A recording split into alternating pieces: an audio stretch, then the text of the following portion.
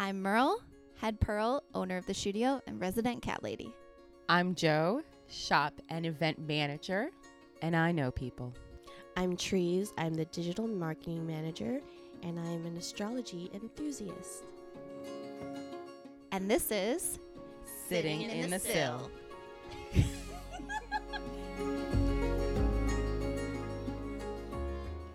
Hey guys, Merle here. Thanks for tuning back into our podcast all about conscious consumerism. This week, Joe and I were lucky enough to sit down with Elena and Jonathan, the founders of 18th and Wood. They've built a really intentional business based on vintage and reworked streetwear that uses Pilsen as both an inspiration and a backdrop. In this episode, we explore the origins of 18th and Wood, what inspires and drives them, and what they think the future of vintage fashion holds for us. Please enjoy. Like, I love it when we're doing a shoot outside and people always just want to, like, I love when people are in the photos because it just makes it real. It feels legit. Yeah, like we're not just having this super great setup. It just, like, it is part of the landscape of everything, you know? Totally. And I think I did. Yes, It's always be yes. rolling. I think that's also inspiring too, because other people can see that. They see the process and then they see the final images, and it inspires them to also pursue that as well, because they're like, oh, you don't need this super fancy photography studio. You can be a little bit more gritty and mobile and do it and still produce really great content as well. Yeah, our initial photographer, they reached out to us, Sleepy Kiwis. They are a great photographer, and they just kind of came by the store one day and were like, hey, I would love to shoot for you. That's excellent. And they were saying that, like, with our phones, you know, our new, like, the iPhones are so good at this point, or whatever you use, you know, it's DSLR quality. Yeah. Oh, absolutely. Yeah. And it's so much more convenient because then it's just something that you put in your pocket. You don't have to worry about like carrying a bunch of equipment, camera cards, memory cards. So yeah, you guys were talking like the origins of 18th and Wood really started out of your bedroom or your My apartment, living right? room, yeah. Yeah, basically your whole unit at one point, right? Yeah, basically. Yeah. So we started online. That was the initial goal. Yeah, it grew from there. Did you guys start on Etsy, or which platform did you begin on? We went straight to Shopify. We wanted to, you know, at least from, you know, a logistics and scalability standpoint, and a sustainable standpoint, we just wanted to start, you know, right from the beginning. Like, here's our process. Here's how we're putting everything out there. We were really more trying to build a brand. Yeah. So knowing that we might not make profit off the bat, but just getting people to recognize us, go to our direct website, have a nice site. Have that kind of branded. control over how you're represented. Totally. How people can find you. Yeah, that's really inspiring, because I think a lot of people will start on Etsy or eBay even sometimes when you talk to kind of like the real OG vintage sellers who started, because that was really the one of the few online platforms where people were consistently going to purchase vintage as well. Yeah. And so I think that was like the trade-off, right? Like, do we remove ourselves from, you know, these channels where the people are actively searching towards creating our own standalone website that, you know, wasn't having any kind of SEO or traffic or marketing value in its own right? And, you know, but I think we just decided that it was just so much better to just start that from scratch and just kind of let that kind of evolve over time. And, you know, one of the reasons we love Shopify so much is that it has so many great add-on channels. So it immediately, we were one of the first stores to have like a shoppable Instagram account, because of Shopify has such great connections with these large platforms, because they are such a giant trade. Like, you could buy them on the Canada Stock Exchange, right? I didn't even realize it was a Canadian so they're brand. they're a huge company based. Are you a secret mole for Shopify? Oh, I mean, honestly, I love it just because it's been so great for us and made it really easy. So like, we can immediately integrate with Shopify, with Instagram. You know, last year they were able to connect with eBay. So we did eventually start an eBay store, but it was after we kind of created our brand and a name for ourselves. And again, because it was just so easy to like click on the check mark, you know, add in a few different characteristics that wouldn't be a part of the online store, and it's synced with our system. So if it's online in the store but it sells out on eBay, it's not like we have to manage pieces in all these different places. Totally. Which That's is why why we did the It's switch amazing. from at our first location. I was using Square in store, and then which is beautiful, and that's Squarespace. why people love Totally, it. yeah. But You it's know? definitely for in-person selling only, and that's their strong suit. But it was always really difficult because we've always done kind of a mix of selling vintage, but also handmade stuff. And so the handmade stuff was great because that was easier to do. But then when something vintage would sell either online, then I would have to try to like pull it from the system, and then there would always be inevitably some leftover pieces Totally. clogging up inventory. And so we made the switch as well, and it really is. We promise that Shopify is actually not sponsoring this. We would love for them But you to should. sponsor Yeah. this podcast. That But would be a it's huge amazing. boon. But it definitely is a really convenient Yeah. system. I do have to say sometimes because they are so geared towards online commerce that sometimes the POS capabilities or functionality sometimes is a little frustrating. I know when we add CSV, sometimes it's kind of difficult to make sure like which is toggled because not everything of ours goes online, Totally. especially vintage. So that's maybe they won't sponsor us now, but but it can be a little frustrating Totally. in that way. And that's Yeah. again like with everything, but I feel like with Shopify they really invest in the product to like make it better, like because they are publicly traded, right? It's in their best interest to continue to evolve their product and make it easy for us, which is really great. Absolutely. It's nice to have a bigger company sometimes actually Yeah. caring about smaller merchants and helping them succeed as well. Totally. So to back up a little bit, how did you guys first kind of decide to go into business together? Well, sure. So we both had our 9-to-5s, our corporate jobs, and we were both feeling very stifled creatively. And we kind of separately decided to start something creatively.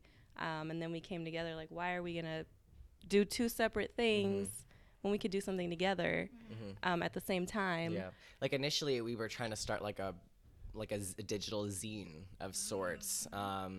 But we were not necessarily writers by trade. Like I think we are good writers, but we're not necessarily journalists or anything like that. And so just needing something to be, sustainable, right? And just kind of always being able to churn out content. And, I had started like a business when I was in college, similarly, just vintage merch. I got like a grant from the school, which is why we have a lot of the equipment we have now, which was really great. Awesome. And that I kind of just stopped and fizzled. I was losing interest, but I still needed that like creative outlet, and so did Elena. And we really just wanted to have ownership, have our voice be the voice of reason, and have that be trusted. And I trust her voice, and she trusts mine. Yeah. And We Yeah, had a very has that been- similar vision. Has that been tricky at all? Like, is there anything that you guys have really kind of strongly differed on in terms of the visual of your brand?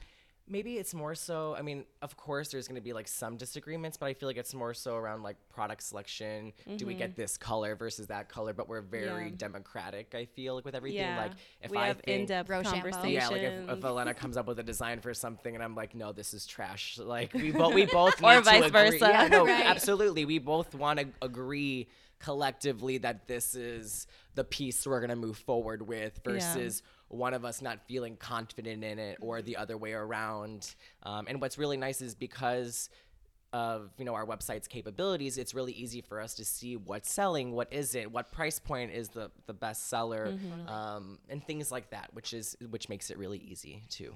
Yeah, you can also get that kind of good validation. Totally. If maybe they didn't believe in a color or Right. something like that. You can be like, Exactly. look at what sold this week. Yeah, This- absolutely. The same thing Yeah. happened in the Exactly. store because I am such a visual person to a fault sometimes. And so our denim wall was organized just by color gradient.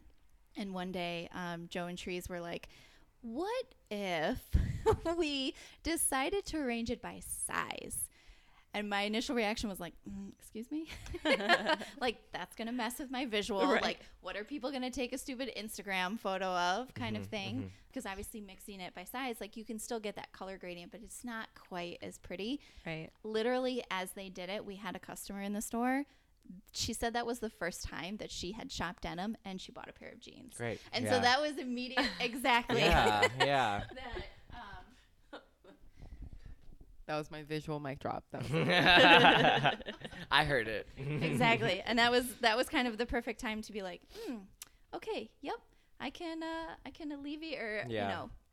And I think let go of some. I think some we've always control. been really good about like listening to what our customers want, either in different ways, right? Like we always are looking at the Instagram analytics to see what are people liking, what model are they liking. Right. That what also you- makes a huge difference. Yeah, and, It we've does, noticed, definitely. like for example, some models, while they're beautiful and great friends of ours, may not necessarily resonate with the audience in the way that we want them to. So we'll probably not waste our time shooting that person again, Exactly. because again, like it's not for us; it's for the customer and our fans and our followers, and that's who we're trying Absolutely. to serve more than our egos or our friends. Absolutely. I was just actually referencing that. I don't know if you guys have heard of the website Need Supply. They feature a lot of independent designers. I think they're based out of Virginia, actually. It's like needsupply.co or something like that. Okay. Yep. Yeah, and there was a model. I think she's actually also, kind of one of those multi hyphenate where she does like ceramics and some jewelry and modeling and photography and kind of thing. But Sister, lover, fighter. Yes. You know. Yes, exactly. But she just had the best vibe and aesthetic. She had some really cool tattoos, but just her confidence and a tiny bit of swagger in front of the camera, like completely different body type from myself. She's 8 inches taller, like very thin. So the clothes that she was ultimately really looking good in, I would not look good in, but I wanted those clothes because it was the whole vibe and aesthetic that she was selling as well. Right. And then I remember them getting a different model, and I was like, like I don't, and it wasn't, Yeah. to be fair, like I don't know this person, but it was just like their vibe kind of threw me off a little bit. It's like if a picture has 1,000 words, Yeah. right? Like Exactly. And they're all like non-vocal. So Yeah. it's just how you feel in reaction to it. And I think it was like a while ago when Sophia Maruso still owned Shopify. I think it was before they even got that investment money from the same company that invested in like an ASOS and Facebook invested in her before she kind of departed the store as the From CEO. Girl Boss. From Nasty Gal itself as Nasty the Gal, store. yep. Before she started Girl Boss. Right. She talks about, when you're on, eBay, you have just this tiny little thumbtack of a photo, right? You have to It has to compete with, stand and it has to stand out. And how do you do that in a way that showcases the product, gives off a brand feel, and also sells it ultimately? Exactly. Yeah. Kind of entices them to click through. Like you can't, your instinctual reaction may be to show everything in that photo, but because it's so small and because it's competing, like even nowadays when you're scrolling through Instagram, you have to have a compelling enough image. So it Totally. can't just be like straight up product photography. Like you can't just show the seams or the detail on something. It still ultimately has to be that compelling photograph. Totally. Which Right. I think can be good and bad because it definitely entails more work, but I think it also pushes people creatively, which ultimately is never a good thing. It just pushes the entire craft forward as well. Yeah. And I feel like that's what's driven our growth from the beginning. We were always doing shoots outside within Pilsen, showcasing where we were, where our business was, and what inspires us and the brand. And people love that, I They've think kind of come to expect it at this point. Yeah, totally. We Like, do if it we're like not almost doing a every other shoot, week. yeah. Yeah. So I know, Elena, you grew up in Pilsen as well, right? How do you think that that's kind of shaped like your side of the brand and your aesthetic as well? Because I know obviously you guys are still located here Yeah. in Pilsen. Yeah. And was that also a conscious decision to stay here? Yeah, it was ultimately conscious. However, as he said, we started in my apartment, so that was the meaning behind the name. But as you know, Pilsen is very colorful and very full of culture. So that does influence our clothing and our selection and even the way we take pictures and the people we choose to photograph. So we did make a conscious decision to kind of make our store and our website minimalist so that the colors of the clothing and the pieces and our pictures just kind of stand out. So Kind of it's not reflecting or competing. juxtaposing Right. the neighborhood. Yeah, Yeah. exactly. You've mentioned branding. How is it that you have found that for yourself and like always going to be, I think, in many ways evolving that? That's a great question. I think, when again, we're talking about, all these different eBay and Etsy shops and how do you compete with that? You know, a lot of them are just, you know, just showcasing the product, you know, they're resellers, right? And I think we knew that we always wanted to have a brand feel. Like you see it, you recognize it, you know it, whether it's our models, the clothes, or a combination of all of it, right? And I just knew that's what was going to help separate us as we continue to move forward, because, you know, I could pass a vintage shop, get a piece, and just that's it. But like when you have a name, a feel of your store, an aesthetic, that's what attracts people to you. And, you know, I think we are very inclusive of models and body types of all different colors, shapes, and sizes. And so because we've always wanted people to be able to see themselves in our clothes. You know, there's so many, you know, Insta boutiques where, you know, size 2 across the board, Right. and that's not the reality. And I think we've taken that perspective and knowing that ourselves from the beginning. Yeah, and like with regard to branding, we always try to make sure that our collections are cohesive. So like he said, with aesthetic, we're not going to just bring in any vintage piece because it's cool or we like it. It has to fit within the rest of our pieces and maybe even our collection for that season. So we really make sure that we're putting it within the context of our entire store. What would you say that would be characterized by, if you were going to label or maybe define what that aesthetic is? 90s modern minimalism. I was waiting for him to say it. That's like those are the 3 words, you know, because I mean, you know, we're kids of the 90s. You know, we love that aesthetic, and I feel like as most people do. But again, we do want to have a modern edge. You know, I think that's one thing, you know, Sophia Maruso talks about, like there were all these vintage stores with flowing flower or, you know, things like that. We wanted it to, you know, feel modern. But then going back to what Elena was saying about the minimalist component of it all, we want the clothes and the people and the brand to be the focal point, which is why we do take that minimalist approach to the brand as well. Yeah. Just to make everything that, like the clothes themselves, be the focal point in all of it. And I think the 90s is evolving as well because, you know, trends and decades change with the seasons. So we're slowly evolving into the early 2000s, but still That was going to be my a next lot question. of 90s. Like when you guys first started, did you guys kind of sit down and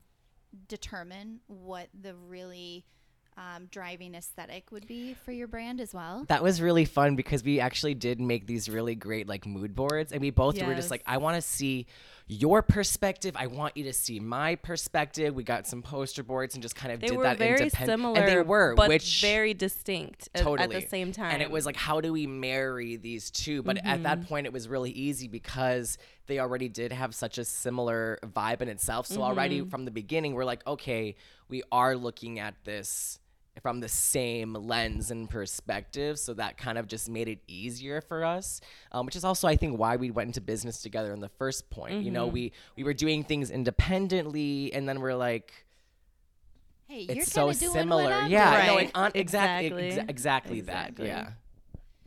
That's really cool because I think it potentially could have also turned out that you guys would have been slight competitors. And I think I talk about this a lot in terms of the brands that we choose to feature, which is all female, because I think social media and society really kind of pits specifically women, but creatives in general really against each other. Totally. Oh, yeah. You're Totally. not even doing similar things, but we're kind of conditioned to look at each other, who somebody might get a certain accolade or recognition, and instead of being really happy for our friend or colleague that's doing something cool and using that to maybe inspire us to reach that next pantheon, a lot of times we're like, well, what are they doing that I'm Yeah. not Yeah. doing, kind of thing. So I think it's so inspiring to see two individuals who were, you know, doing their own things and deciding to ultimately collaborate and create something really special and powerful together as well. And I like to think, you know, comparison is the death of happiness. You know, I think we love comparing ourselves, our situation. Everyone does it. Yeah, and we Everyone all does do. it. But like, I think what's more important is to have like goals for ourselves and, you know, reach for that, but not based on someone else's situation, because then we're never going to be fulfilled with what we're doing. There's always going to be somebody better than you, someone more successful. So it's better to just create our own goals. Goalposts, yeah. Yeah. Like stay in your lane a little bit. Exactly. Like really kind of focus. Like you can be, I think, really inspired and use other things happening to drive you forward. Totally. Yeah. But I think ultimately, yeah, I mean, you're unfortunately always going to end up slightly comparing yourself to people. It's going to be like a knee-jerk response that maybe you could condition out, but I think it's ultimately your further reaction after that you can dictate. Totally. So using it as inspiration and kind of a kick in the butt to be Totally. like, okay, Yeah. cool, they're doing that. What can we do to get to that point as well? Mm-hmm. And I Totally. think that is kind of indicative of businesses that succeed ultimately. Yeah. People that are willing to kind of look at opposition and figure out how to conquer and move forward as well. Yeah, and we also are very supportive of other local brands, even if the feeling hasn't been reciprocated. Because another thing I don't think we've mentioned is, I mean, I guess it's inherent with the fact that our brand is very Pilsen-centric, but it's also very Chicago-centric. So we love our city. We love where we come from, where we grew up. And that's not just branding. That's like who we are. And it shows because we do support the local vintage shops that one might consider our competition, or the local Pilsen brands or other like North Side Chicago brands that other people might consider our competition. And a lot of people are supportive. A lot of those people are, and some of them aren't. You get to see who is like us and just wants to see Chicago succeed and who is just out for themselves, which is fine. Yeah. Because we're going to continue to be ourselves. Totally. And I really do think that bleeds through to customers as well. One thing that I've really noticed since having a shop in Pilsen the last 5.5 years is each vintage store, we all inevitably have overlap, right? There's only so many things that you can pull that aren't going to show up in another store. Right. But I think what's so cool is that when customers, we all still have our own vibe and aesthetic. And so when people are coming to look for that specific thing, I'm able to send them to this other store and vice versa. And I think even if that's not a super overt verbal thing that we're telling customers like, hey, we support other Pilsen businesses, they notice that these businesses are willing to send customers around because they know the more support that these stores have, the more customers that ultimately come to the neighborhood and the more revenue that's spent here. And obviously there's so many statistics where the more revenue you spend at small businesses, that revenue then in turn goes back to these other small businesses. Like Totally. it stays in the neighborhood as well. I was just going to say, which in turn is why, you know, we're currently here. And so you guys are both from Chicago then? Is that so, like, from the neighborhood? Elena's more so from the neighborhood. I'm from the southwest side. Midway. Wow. Went to high school downtown at Jones, where, you know, everyone from every single part of the city was here. So I'm just used to, and because I was in Midway, there's not much going on. So I was always bopping around from every other neighborhood and so forth. So it just made sense. I was Peyton. through. Sorry, Yeah. I had to put my plug. Like, he always runs into Jones people, and all the time. I never run and it's into like the high school smallest people. of CPS schools, and we run into them everywhere. They're just out there, I guess. Yeah, no, they're in these streets. But that's what I mean. It's because like people from Jones are coming from, because it is such a central location. They are coming from every single direction of the city. So inevitably, you're always gonna. I mean, see same them. with my high school. I just never, Yeah. which is fine. I don't really want to see people. Right, but I love that you've really like laid your tracks down from where you, I don't want to say originate from, but definitely where I mean, but yeah, you come from. Yeah. And actually, his parents used to live in Pilsen. So, it just So we comes both full kind circle. of have roots here. Yeah.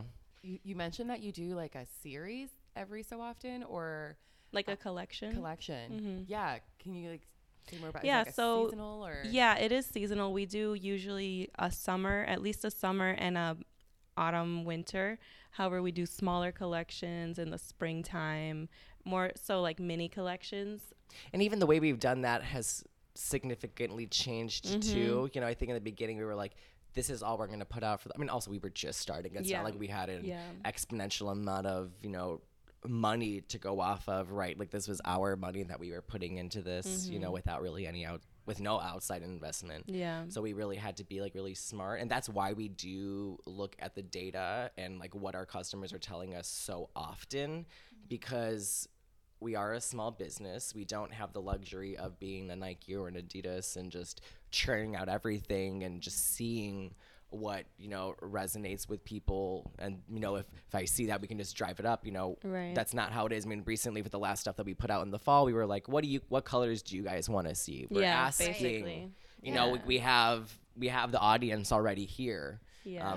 So we used to do big drops, and then we've evolved as well to a lot of brands are just constantly putting out a few new products. So I think we decided that was more beneficial to us than to just put out a huge drop for the summer, and then you might have a few summer items into the fall that didn't sell or whatever.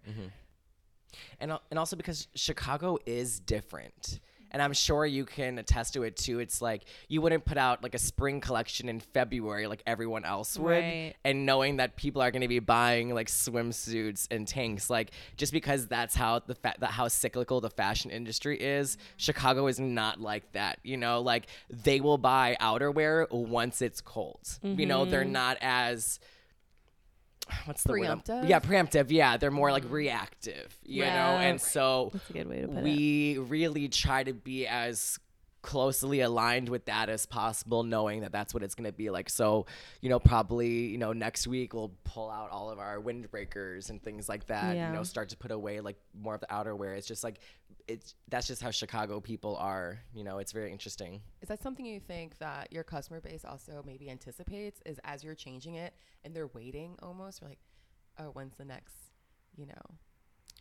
I want to say no, because I feel like that's what we did in the initial phase, right? And that necessarily wasn't the case. And I mean, we also just like even just looking outside of online stores where I feel like it's a little bit less like from a Chicago sample size, but when we're in store, right, that's just how it is, right? They come when the season shifts, and that's just really how it's been. Yeah. And how do you decide maybe that point of inspiration as you change that? Is there maybe when you're sourcing, right? Do you find something and then base it off of that? Yeah, well, when we're sourcing, we base it off of the season for sure. Yeah. But like when you're sourcing, is it that something that you find and then base off like your next collection? Yeah. Oh, okay. Yeah. Gotcha. I wouldn't say so. More so we find things, and like I said, we don't really do collections anymore. We're kind of just constantly adding more things. So it's kind of just like when we find something, is it gonna match with the rest of our items?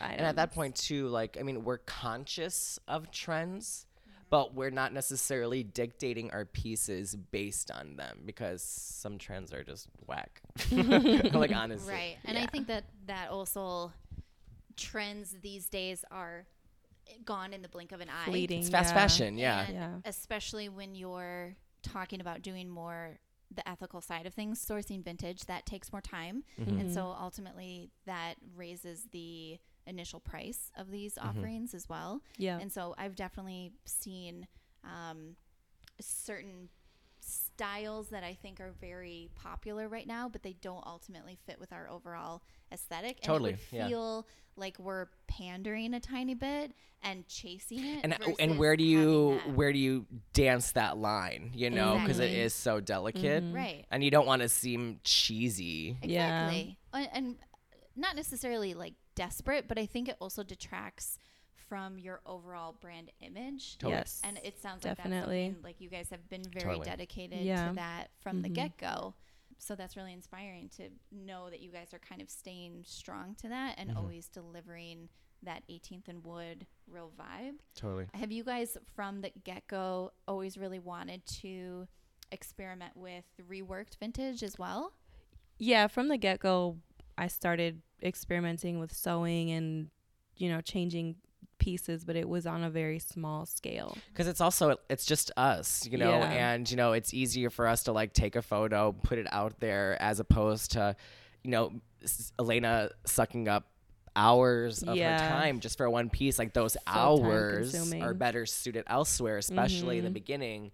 But like as the business has just become more sustainable, that has shifted, right? So like now we have the time, we Yeah. have the support from our great interns, you know, to create these templates and just be able to churn it Yeah, out. we've come up with a system and like making patterns now and things I think like that. sustainable growth is what's always been really important to us. We don't want to get to the point where, you know, if like, let's say one of these rework pieces, like just everyone wants it, right? Like, and not have a template, you know, not have a process in place. And I think we're very process oriented. Yeah. And I think that just kind of like helps, you know, drive the business forward. Absolutely. It's really inspiring to hear like how thoughtful and methodical you guys have been around this. Consumerly conscious. Exactly. But really, I think that you guys have been very purposeful, it sounds like, in really every decision that you've made, Totally. which I think is indicative of like a really successful base for this company as well. Thank you. So growing up, do you guys feel like that phrase, conscious consumerism, do you think that there was a focus on that growing up for you in your homes? Like, was it a focus on sustainability or? I think for me, my mom's from San Francisco, so I think out there they're a little bit more conscious, and we've been recycling since I can remember. We always, back before when they had the blue bags instead of the blue bins, my mom would have different set of blue bags for like, this is the plastic one, this is the aluminum one, and this is the paper one. People like, don't even do that these days. Right. And so I think growing up with her, like that was always something that was it was natural for me to recycle. I recycle now because I grew up that way. Yeah. And I guess I never realized that my parents were so sustainable. I just never really looked at it from that perspective. Like my parents are both from Poland. They grew up during like communism, right, where you had rations for things, right? So like they've they've just and like that's why my parents are hoarders. You know, like you never know when the government's gonna want to come and take your shit. You know, so like my parents have always been like, they always compost. They have a really great like backyard. Like they have a standard Chicago sized home and lot, but one side is filled with tomatoes during the summer. They make their own tomato sauce, cucumbers, and all stuff from like grown from our backyard, right? And I never really just looked at it from that lens, but I think as I've gotten older, like when I was brushing my teeth, my dad would immediately turn off the water because I don't need the water running. And I always just was like, Dad, you're being cheap. You're being weird. But now when I look back and I do that to my boyfriend and I turn off the water, he gives me that same laser look I gave my dad. But, you know, like, why do we need to be wasteful? You know, and I think we've never really, you know, taken the approach to be, you know, a consumer conscious brand. It just kind of has been, you know, just because the nature of, you know, vintage, you know, not wanting to, you know, making more smaller size collections and, you know, increasing the quantity as demand has been there. We don't want to just sit on a pile of stuff, you know, especially when it was only Elena's apartment at the time. So we just really wanted to be conscious. Yeah. I guess. Lack of a better word. Yeah. I know. I was joking that this could easily become like a very drunk drinking game. Oh, yeah. Everybody listening would have to take a drink every time we said conscious. Yeah. Yes. I like that. We wouldn't have listeners because everybody would be passed out already. Yeah. But I think it is true. Like it's, you know, I talk about this a lot that I kind of went the opposite way where it was like my family we always did secondhand back to school shopping and I just wanted to be like everybody else. And so I rebelled pretty hard, like straight into the arms of Forever 21 and H&M and all that. And newness, right? Newness, yeah. And just I wanted to just blend in with the homogenous crowd. Like I didn't want to stand out. I didn't want to have these cool vintage pieces all this time.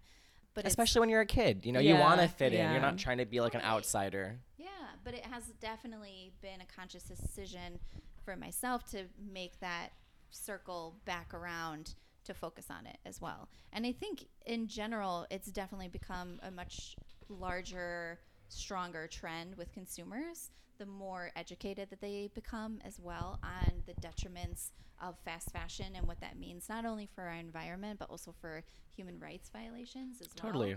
And I think we're in a good field. Yeah. Yeah. I Even think if we're just looking at it from a monetary standpoint, Yeah. even if Yeah. we didn't care as strongly as we did about everything. Yeah. I think the still thing I wish kind of that could evolve and get just a little bit easier for us is just like shipping, right? Like Yeah. we understand that like these single-use plastics aren't ideal, but like when we're shipping stuff out in the winter across the United States with different, weather patterns in every different market, right? Like I can't expect get that ourselves to cellophane. put something, in a paper bag and it's going to be raining. You know what I mean? It just that hasn't necessarily clicked yet. And also we don't want our clothes or the customer experience to diminish there either. But I think, as these kind of conversations happen more, maybe that might change soon, and I think especially like in Chicago, right? We have that like bag tax. We're always asking people, do you want a bag or do you want to just take this out on as yourself or in your backpack, whatever. And I think people are like, even that alone, I think makes a big difference. I think even just simply asking, do you need a bag? for Yeah, this? absolutely. And we Yeah. purposefully use that verbiage because I think we're not trying to shame or judge people or anything like that. But I think they're so conditioned to everything being bagged up immediately that giving them that chance to really think. And more times than not, people will be like, "Oh no, I can just Yeah. I can fit Yeah. it in my bag." And I've we been have the surprised recycled lately. tissue Yeah. that we Yeah. can put it in. But I think, just And how many posing people that say no? conscious question. Exactly. Like making them again, because that's like just being aware of how and what you're spending your money on too. And I think so much of that like comes from like luxury brands too, because it's like, oh, let me see that orange Hermes bag, or Right. you know what I mean, like You things gotta like flaunt that. It's part like of you their want branding. People Yeah. eat that up, Yep. and we're just dancing around that, So Exactly. maybe lead by example. Die Absolutely. Prada, call them out. I'm waiting for it. Do you think that conscious mindset is something that maybe you promote with your customers? Like, how do you do that? What's the best way to? I don't That's think hard. Motivation. we actively have been. That's a It's tricky something one, we yeah. should, And maybe Yeah. even like with youth, is that something? Because like I noticed that you guys did a student discount at your shop, and that was really great. Mm-hmm. And I just was wondering, like, what is it that started that discount? Why did you feel like you wanted? Because I wish I had it when I was in school, Basically- right? basically, it's like these are the people yeah. you want to be wearing your stuff, and Yeah. it's not like when I was 16, I immediately got a job, right? But Right. like that money isn't always going to the best places, and it's I think ASOS was the one I saw that like had that student discount, and it was Yeah. like. There needs to be like I think American institutions are just not like that. Like in other countries, they give you a reward for pursuing and furthering your education, and student loans are apparently intense. So it's just giving someone a small break. We also remember what it was like to be a Yeah. broke college student Yeah, or a it's in broke these high school streets. student. Yeah. Yeah. So I think it just comes from that experience too. Yeah. But I think it's maybe a happy side effect of that as well, that it's coming from your guys' own kind of basis and history with it and understanding. But I think ultimately you're also conditioning them to appreciate like shopping at small businesses, because they do kind of, you did give the example of ASOS, but it also is like they get to meet the people who are selling it and making it, and really ultimately potentially inspiring them as well. And I will say, I love when we meet like our followers. Yeah. Like especially when we're doing the summer events and stuff. When we see these kids, with their parents, like coming, like meeting us and getting excited, wanting to shoot for us, asking us questions, wanting to intern for us. Yeah. That's it's how really we've gotten fun. some of our interns. They just reach out to us and they're like, do you need an Shoot your intern? shot. Like we haven't even posted anything yet and people are asking us. It's fun. It's really fun. Yeah. What does the actual phrase conscious consumerism evoke for you guys? Just being so conscious. I think I'm it's like just so aware. so aware. I think it's just about being like mindful of like just even outside of just shopping, right? Being sustainably minded, not necessarily being wasteful, giving stuff a purpose and a reason, you know, do I really need this bag, you know, supporting a small business, you know. Yeah. I mean, I agree. Yeah, especially with the part of like not just shopping, going on a shopping spree. I think that's another thing. Back to your other question, my mom never like took me on shopping sprees. It would be like, okay, you need a new shirt or whatever. And that's the what we're case. getting. And that's what we're going to get. So I haven't bought new clothes in I don't even know how long. And that's how I've always been. I'm not a wasteful person. So that I think back to Jonathan's point, conscious consumerism is also about like having a reason. Yeah. Not just shopping to shop. Right. Yeah. I mean, that'd be nice. Yeah. Right. We all want to be at that level, but I mean, because there is something to be said occasionally for that little bit of retail therapy. But I think even if you are shopping maybe for something small, like a new candle or something like that, still using that avenue to be really conscious about where you're shopping from. Totally. We always use kind of the mindset of like positive reinforcement. And so I never want to shame people if they do occasionally shop at fast fashion or things like that. But just as long as they're aware of like who and why they're doing it. Because I think the more awareness that you have when you're spending this money, the more likely you are to ultimately shop at those smaller stores too, because it's not mindless. You're not like, oh, I'm going to go to Anthro and get, you know, a $50 candle when I could go to 18th and Wood or Studio or Knee Deep and like spend that money and get something really cool and a whole experience behind it as and well. it's shifting, you know, it's, you know, just like, I mean, that bag tax, for example, in Chicago is a very new thing, right? And I think it's just that overall shift like that. I keep seeing that company on Instagram right now that is trying to eliminate single-use plastics with like the soap tablets and stuff like that, right? Where it's like they give you a nice glass bottle, you put it in a tab, like some shark, like one of the sharks from Shark Tank has invested in it. I actually just got a couple of those tablets. Awesome, to yeah, test and out. it's like that's a great way. Like I sometimes I would look at like the garbage that I produce in a week. I'm like, how is this already full?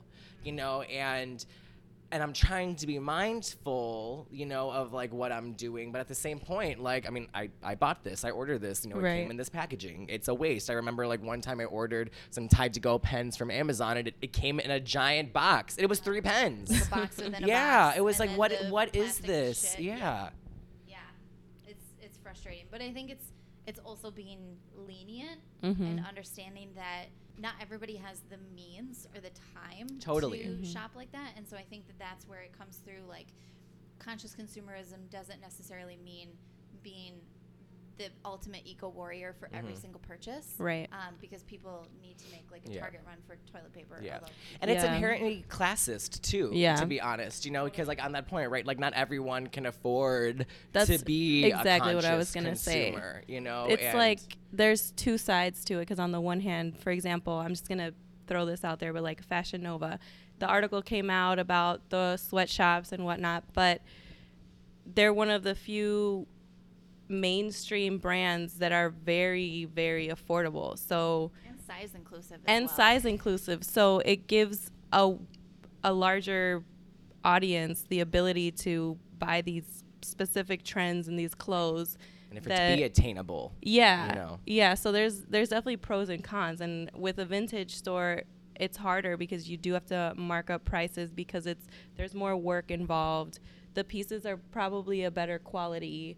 And a bunch of other factors, whereas, you know, Fashion Nova, fast fashion, it's easier for them to sell at a lower price point.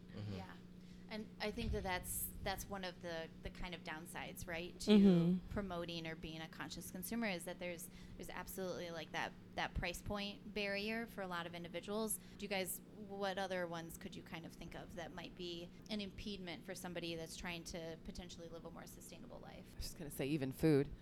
Yeah. You know, not everyone even has a car where they're storing all their totes, you know, like. I don't know. I think it's still important to create that smaller division, you know, and that's why I really love the fact that you guys are doing those kind of neighborhood implications. We're offering, you know, students the ability to do that, and then offering the internships. And I think that, you know, lessens the gap between you know, who can and who cannot. Yeah. Mm-hmm. Like I think sometimes people come in and they're like, so how did you start this? Like what they really just want is a playbook of our vendors, what platforms we're using, how we're marketing, what pixels are on the website, like Who things are like screen that. printers. Yeah, and it's like you could easily, you know, join a team like this and shoot your shot 2020, you know, like our interns have, reaching out and, you know, learning, but I'm not going to spell it out for you. Right. Yeah. That's why we brought you here. Yeah. I'm not spelling it out. I mean, I think that there's absolutely something to be said for learning it through hard work, because that's how you guys have ultimately gotten here, right? Mhm. Like you've put in the time, you've put in the efforts, you've put in the man hours, the blood, sweat, tears, all that stuff. And so I do believe in paying it forward to an extent. Totally. But I think you can also tell when people are willing to put in that work, like when they do want to intern for you guys, because they understand that one, you shouldn't and you can't just give away your secrets, because it's experience Yeah. for a lot of things. And so I think it's awesome that you guys do allow interns in, because Yeah. I think ultimately that's also the best work experience, because Yeah. it's Yes. not all glamorous. It's not Yeah. all photo Yes. shoots, taking photos, outsourcing vintage. Like there is so much that people Yeah. don't know Yes. about. running Yeah. a And I think small that's why business. I've always been really annoyed when people are like, I'm starting a brand. Never seen one of those people actually execute on it. Not that I don't wish success on anyone, Absolutely. Yeah. but they think like we're just hamming it up in the Yeah. shop, Yeah. like shooting the shit. Not In the doing beginning, we anything. used to Yeah. have like a lot of people come in and just be like, yeah, so I'm thinking of starting a brand too, or yeah, I have some hats that I'm gonna sell. When we Or- first started the business, me and Alana were both working our full-time jobs. I would immediately come home, or would take the pink line over. I was still living with my parents in Midway at the time. I would come over at like 5:30. We'd be there till like 11. I'd go home, eat something real quick, shower, and we'd do the whole thing over. Like that was like 5 of 7 days a week, and it's And we did that before we launched for like months. from, From like April 11 months. No, to we started in November. like Oh, January. that's I what we want were to talking say about. Yeah. January, and then we launched in November. November 1st. So we yeah. were meeting almost every day for like 9 to 11 months before we launched, because we weren't just gonna put out anything, Yeah. any Execution product. is everything, out. you know. Yeah. Yeah. Like, yeah. I feel like there's so many sites where like the link is broken, they're never updating it, they don't even realize that their domain is They put expired. something Did you new go out to once our a year. website in the last- I know. Whoops. Not calling anyone out. I have not seen Broken it. links. Yeah. But you know what I mean? It It's just wasn't like, getting updated. you know what I mean? It's just like, but that stuff happens, right? Like we have to like take the times, and like it's one thing if that happens once, right? But it's No, like absolutely. it's that one time that's like, okay, I'm gonna make a note so this never happens again, you know. But it's like, again, it's that conscious effort that you have to put into things. Yeah, that work ethic I Yeah. think is the reason why you guys are so successful, and why other people want to try to glean off your ideas and experience without putting in that hard work. Because I think a lot of times people who work really hard ultimately also potentially make it look easy, because the people a lot of times who are working really hard aren't talking about how hard that they're working. Yeah. And so it just ends up looking like you guys are really kind of killing it, and there's not that blood, sweat, and tears behind Right. the curtain. And I think it's okay to kind of, you know, pull back that curtain at times, but it's also just like keep doing you. So I hate to ask this question, but what's next for 18th and Wood? More sustainable growth. I think Yeah. we've been in a really great place for it to have like, you know, we have the patterns, we have the templates, we have our process, we have our system, and just to continue to see that to grow. Do you guys think there's any downsides to embracing a more sustainable life? No.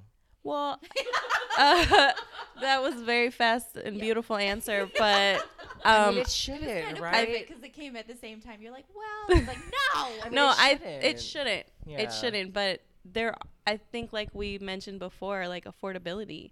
Not everyone can afford to be a conscious consumer. For every purchase. Yeah, or even for Most purchases. yeah. But there's some not. people But there's no just- downside to having that mindset, right? And Well, being yeah, conscious. the mindset for sure. Pursuing it. Yeah. Right. Yeah. But the actively being But then even still, I mean, like, yeah, maybe you're spending $1 more. I mean, assuming like money isn't the object. okay. Right. Well, I she mean, not many said, people what can are the assume that. downsides? But So is that a that's downside though? I mean, is that? affordability? Yeah, for people who can't Yeah. actually afford it.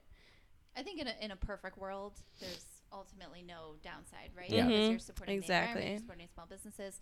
But in a non-vacuum, it definitely does get tricky because it's, I think, accessibility as well. Accessibility. Yeah. Like, we were talking about like not having a car. A lot of times with public transit, like it's hard to just get places as well. Yeah. We actually have some customers that come up from Hyde Park, and one woman will treat herself to an Uber like every other month or something like that, and come up here and like spend a couple hours. But for a lot of people, like they don't have the money for an Uber on top of Yeah. Right. at Yeah. a small Right. business kind of thing. So And like we're lucky enough to be in a city where it is quote unquote easy to get around, but you get but in a smaller town, and that's you may just not have that commerce that's dedicated towards sustainability, and so then it's even an additional transportation cost because then you're talking about going to that bigger metropolis where it has more. Do you watch Schitt's Creek? I don't. Oh, Did they say metropolis? No, a lot? it's just like they they move into this like shit town because they have like no money, but like they've created like businesses in there, and they have like a little apothecary that he created, right? But it's like not every small town in America has that along kind with of space. accessibility, like education on it, because in like lower income areas, there might not be an emphasis on it. People might not even know what conscious consumerism is. Totally. Yeah. So it's like the initial roadblock is just actually explaining to people what it means. And maybe I think it is important to have that education side of the scary side of it, the not fun side, where it's like, this is actually what fast fashion does to our environments, to the people who are working at it. It's not fun to hear about, but here are the ways that you can also shop. And I think it's important to follow those scary statistics, while necessary, up with something that's empowering. Because if you just scare people, they're going to be temporarily guilted into making those more sustainable choices, but it's ultimately not. It's not breaking a pattern. Yeah. Exactly. So by saying like, yeah, this shit's really scary and awful, but here's some really cool ways that you can do it. Whether you're going immediately to the thrift store, or you're for both like modern and vintage, or you're going to a curated vintage boutique, or someplace that does like reworked fashion or modern contemporary fashion, things like that. Kind of on that note, what do you guys think the future is for vintage fashion? Do you think it's something that's gaining in popularity? Do you think potentially more people are getting excited about it? Do you see it waning at all? I see it continuing to grow only because people are becoming more conscious consumers. However, I think the trend is gonna eventually It's plateauing, I feel. Yeah. So the trend of everyone like, oh, I can resell this on eBay, or I can. Everyone's a reseller right now. That is eventually, people are gonna get tired of the work. People are gonna realize that maybe this isn't It's as not an easy actual as sustainable venture. yeah. And so I do think as like an industry, it's gonna continue, but there might not be as much of a boom as we're seeing right now. Yeah. One trend that we've noticed and kind of discussed as well is actual modern secondhand fashion. I mean, you have Poshmark. Nordstrom is talking about opening up their secondhand boutique. Well, they'll buy back. Yeah, we heard about that. We kind of talked about it on the first podcast. I have not heard of this. They'll buy back anything. Right? But they have talked about instituting a process where they will buy back old Nordstrom brands to like resell, kind of like a luxury reselling. That's one thing that I've actually noticed has gained in popularity. But I think they're definitely going hand in hand, because I think a lot of times, even though people are reselling potentially on Poshmark, the quality is so much different when you're talking about like really good vintage clothing. It was made with thicker textiles. It's better construction, especially when you get union made type stuff from the 50s and 60s as well. But I agree. I think it's becoming potentially more focused. So it's maybe not, it could become not as broad with not maybe as many sellers, but I think the people who are doing it and who have been doing it are maybe like focusing, and customers are potentially narrowing in on them a little bit more. Do you guys have any tips for amateur vintage shoppers, maybe people who are just kind of getting into the game? Take Patience. your time. Yeah. Wow. Yeah. Take your time and be patient. If you don't have patience, it's not for you. Also, never go expecting to find an item, because Oh you yeah, never don't will. go looking. That's when we fail. Do you think it's good to have like a checklist in mind about maybe what you are interested in? Maybe Maybe not a check. maybe by Yes. category, Yeah, not by item. Yeah, So then are type. you guys referring to people who are sourcing vintage or people who are just going to shop for themselves? Both. I mean, like I feel like when we've Do you wanted think to it's look for different? something, it's been harder. I think because you just set the expectation that it's gonna be there, and it's vintage, right? It's just it is what Need it this is. white silk jumpsuit. Oh, Yeah. okay, Right. Yeah. Good luck. Yeah. Yeah. You don't think that it's necessarily different sometimes for people who are just consumers? Because one thing we've noticed is maybe we'll have like a vintage wish list where people can, if they're looking for that specific item that they maybe haven't found, but that's also utilizing other resources.